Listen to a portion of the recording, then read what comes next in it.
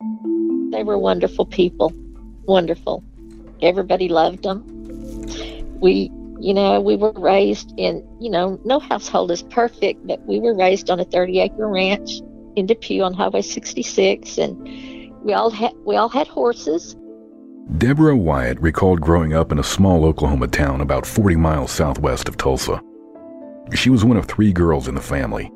Their parents were AJ and Patsy Cantrell. Daddy was in the quarter horse business, and so, we had everything, and we grew up happy. And my mom was always so happy. She made us all take piano lessons, and Daddy was he played the guitar and fiddle, and he was a singer, and he always was in some kind of country western band, and we'd go listen to him play, and then he'd have us 3 girls sing a song, and just back then it was like, country music, but it wasn't what we liked, but we did it for him because, he was so proud of us. In January 2003, AJ and Patsy celebrated their 50th anniversary. We had a big 50th anniversary celebration for him at the Methodist Church Activity Building. And Mom said, "I don't know why you're having this, honey. I don't think anybody will come." And that place was bursting at the seams, that building. I mean, full of people all day long. That evening, she said, "Honey, I think it was the best day in my life." And I said, "Mom, you didn't think anybody would come. Look at all those people." But for the small-town family, a year that started with celebration ended in devastation. They were murdered in October of 2003. Our whole happy childhood was just pulled out from under us because, our parents were taken from us in such a horrific way. We had them one day and the next day we didn't. And trying to figure out why that happened and, how come it happened to them has just been a process that there's no answer to. For the Oklahoman and Gannett Media, I'm Josh Delaney. You are listening to Life After Death, Part 3, Murder Strikes Thrice.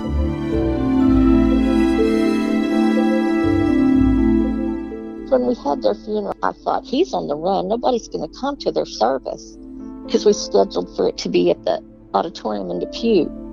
And that place, I think it seats 600, and there were 200 people standing. There was, law enforcement everywhere, but I walked in and the entire stage was covered with flowers, and I'm talking about the stage that we all walked across to graduate, all 3 of us girls. And it was overwhelming. And I just said to myself, "Mom, look at this. You didn't think anybody would come to your anniversary celebration, but look how they're coming to celebrate your life, you and Daddy." And I just knew that it would be, something that she would love. And it truly was. In August of 2003, Scott Eisenberg was a 42-year-old drifter, a divorced alcoholic who had abused his ex-wife. Eisenberg took treatment for anxiety, depression, and thoughts of suicide. He was obsessed with an ex-girlfriend who had recently left him. According to reports, when the woman told Eisenberg she was moving out of their Tulsa apartment, he bound her with duct tape and held a knife to her throat. She survived and made it to Lawton, Oklahoma, about 200 miles southwest of Tulsa. Eisenberg later discovered his ex-girlfriend had returned to Tulsa. On September 13, 2003, she accused him of ransacking the Tulsa apartment they once shared. Prosecutors charged Eisenberg with second-degree burglary, malicious injury to property, and violating a protective order. On October 16, 2003, Eisenberg was released on bail. On October 17th, he failed to appear in court. He was in a rage over his ex-girlfriend telling authorities about a protective order violation. His ex-girlfriend's mother lived in Depew, across the street from AJ and Patsy Cantrell. On October 18, 2003, Eisenberg broke into the Cantrells' home, where he watched for his ex-girlfriend to return to her mother's house across the road. Eisenberg didn't know the Cantrells. We could have no idea that's what he was going to, use their house just to wait for her to come in across the street. You want somebody to be sorry, for what they did, and never, ever. He just acted like Mom and Dad just got in the way. He was just having a bad day. The Cantrells came home that day. They were later found dead in the bathroom. A.J. Cantrell was beaten to death. Eisenberg testified that, while beating A.J., the elderly man was, quote, stubborn as an army mule. Why was he being so stubborn, unquote? Agitated by A.J. Cantrell's dying breaths, Eisenberg placed his wife's body on top of him with a gunshot wound to her back. He talked about, in his confession, he talked about, how Daddy wrestled for the gun and it went off and shot my mom in the back because he beat Daddy with the butt of the shotgun until his skull collapsed. But neither one of them died instantly. He said in his confession, I put Patsy on top of the old man because I could still hear him breathing. And I was horrified by that. And I thought, I just can't imagine if my daddy knew that Mom was laying on top of him, dead. I just, it's horrifying to me. I think the one way I felt blessed was that they went together and that one of them didn't survive having seen the other one killed. Another comfort to Deborah, however small, is that her parents didn't die alone. Daddy had this little white chihuahua, and he kept telling me, Debbie, when something happens to me, I need Candy to be buried with me. And I said, Daddy, I don't think you can do that. But he said, well, she won't be able to make it without me. And I know that he must have went off the deep end if he went in, because that little dog was covered with blood and had one eyeball hanging out, a big cut on its back and one eyeball hanging out.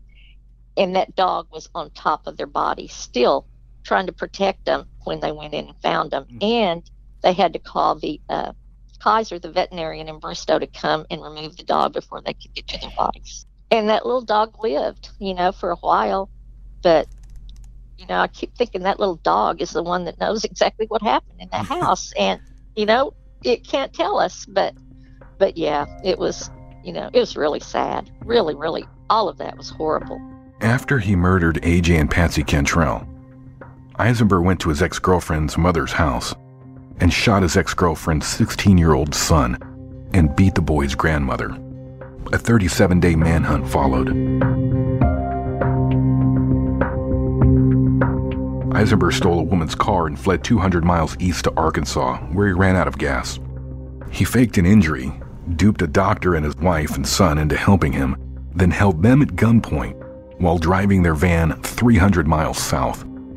When the couple talked Eisenberg into stopping for a restroom break, the doctor retrieved a pistol in his van and shot Eisenberg. Eisenberg fled about 10 miles away to Corrigan, Texas. He stopped at a food store to get help for his wound, but left. However, a store clerk described Eisenberg to authorities. They stopped him and took him to the hospital.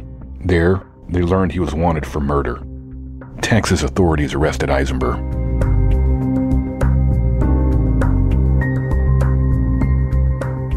If the pain of her parents' death weren't enough, death would strike Deborah's family once more. In early February of 2005, Deborah and her sister Marcia were preparing for Eisenberg's trial when deadly violence struck the family again.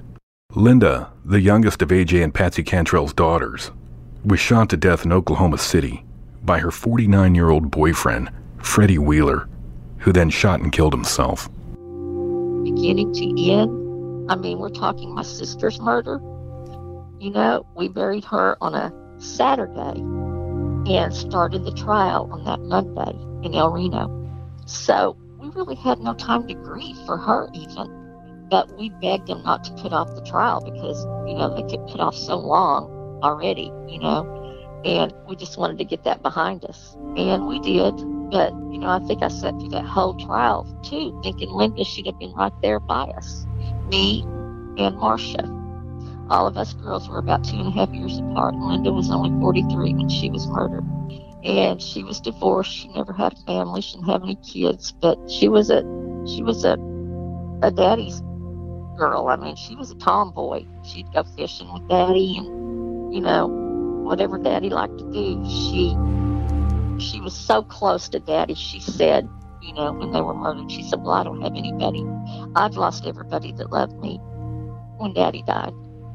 And, she was just, I wouldn't have been surprised to have heard that Linda was killed in an automobile accident because of her use of drugs and alcohol, or, something like that. But, to get the call that she had been murdered was just, it just took my breath out from under me. I had to be taken to the emergency room I couldn't breathe. I was hyperventilating. And the weird thing is, I got that call and I thought somebody was just playing a joke on me. And I walked in the bedroom and I seen on TV a parent murder-suicide, and it was showing the house, and we had been there Christmas Eve and spent Christmas with her and her boyfriend, who I graduated high school with. But there was something about him that was just mean. And she was trying to leave him, but, she didn't he wouldn't let her leave. Either he was going to have her or nobody was. And Mom used to always say, I want you girls to always be close. And I felt like I could have been that with Linda, but I also felt like, I would take her in my home at any point. And I told her I would, but she would have to get sober, and straight. And she didn't want to do that. She did not want to do that. But she was beautiful. I know you've probably seen a picture of her too. She was, she just was Linda. I mean, she just was, she just was wonderful. Yeah. And I loved her, and I miss her so bad all the time. It's this circle, of life and death that has been around us like a looming, cloud sometimes.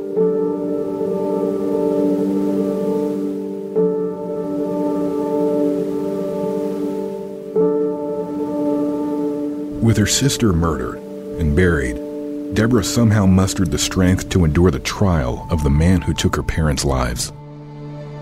He was a horrible, mean person. And, I sat through that 3-week trial and just longed to see some kind of remorse in his eyes. And there was never anything. He's got eyes just like Charles Manson. And I don't think there's a soul there. I don't. Eisenberg is 59 years old. He is on death row in McAlester, Oklahoma, for the first-degree murder of A.J. Cantrell. He also received a 150-year sentence for the second-degree murder of Patsy Cantrell. In 2015, the 10th U.S. Circuit Court of Appeals split 2-1 to uphold Eisenberg's death sentence. Judge Neil Gorsuch, now a Supreme Court justice, wrote in his decision, quote, "Scott Eisenberg left a Tulsa jail intent on settling a score."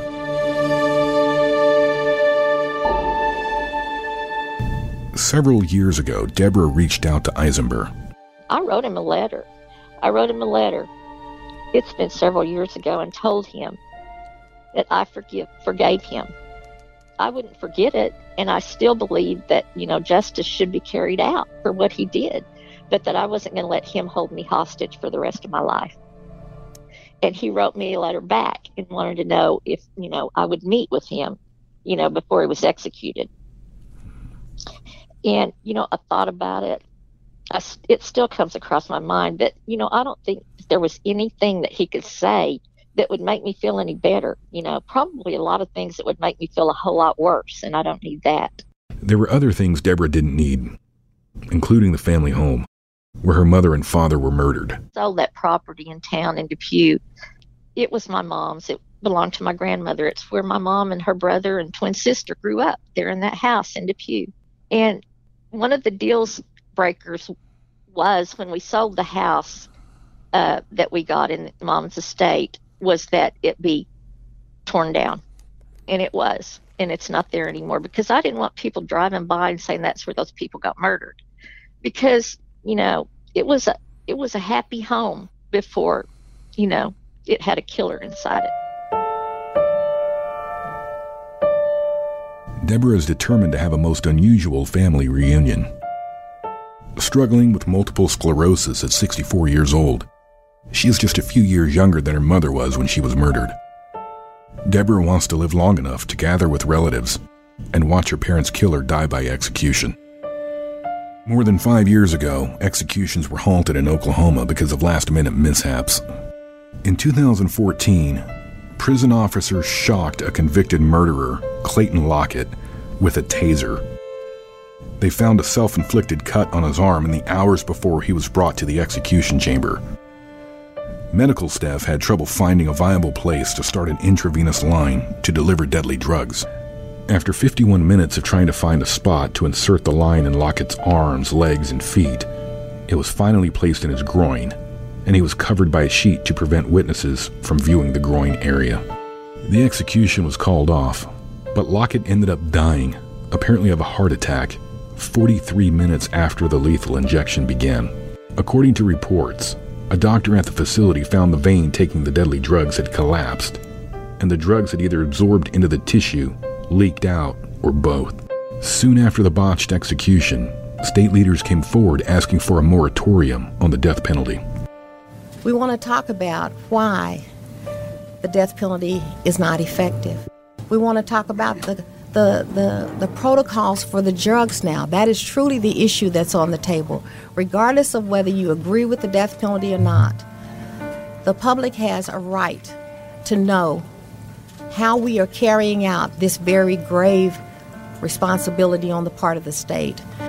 In 2015, the wrong deadly drug was used to execute Charles Frederick Warner, a convicted baby killer. In violation of protocol, Oklahoma Department of Corrections officials used bottles labeled potassium acetate for the final drug during the lethal injection. Officials were supposed to use potassium chloride to stop Warner's heart. Later that same year, on September 30th, 2015, a doctor discovered the wrong drug was supplied for the execution of convicted murderer Richard Glossop.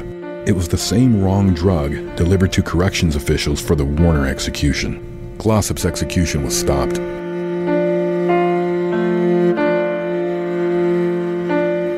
It has been over 5 years since the state's last execution.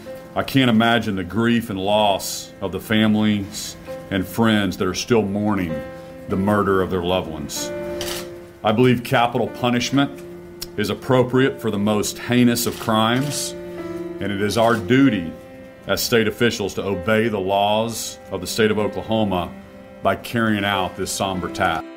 In early 2020, Governor Kevin Stitt and Attorney General Mike Hunter announced the discovery of reliable drugs and that lethal injection executions would resume in the Sooner State.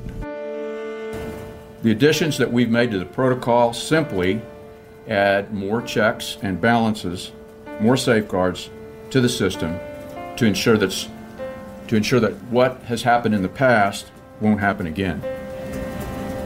The three drugs, midazolam, vicuronium bromide, and potassium chloride, are the same drugs in the updated protocol. They've been successful in the past, not only in Oklahoma, but in numerous other states. And they will continue to be just as effective as we continue with this method.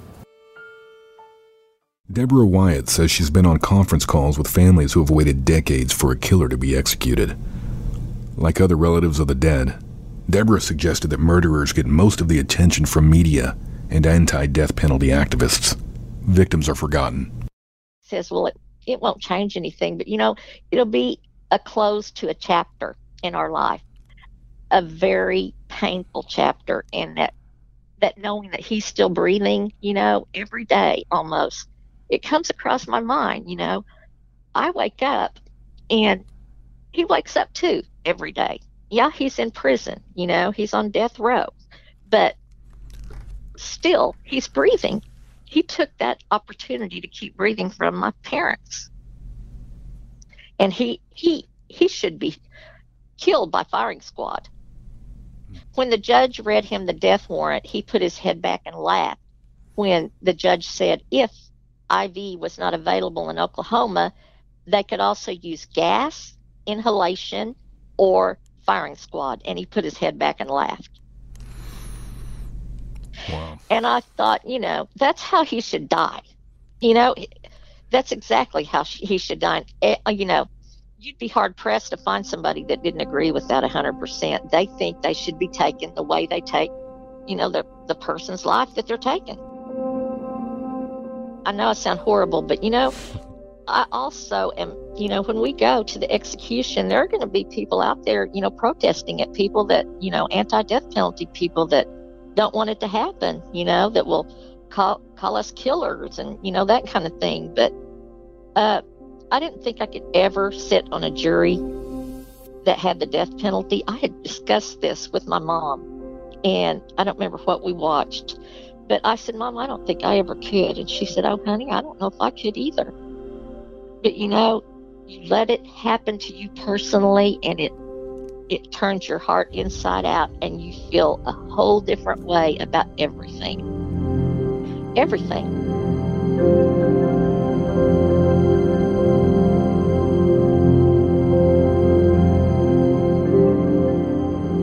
The Life After Death podcast series was written by Josh Delaney, produced by Paige Dillard and Nate Billings.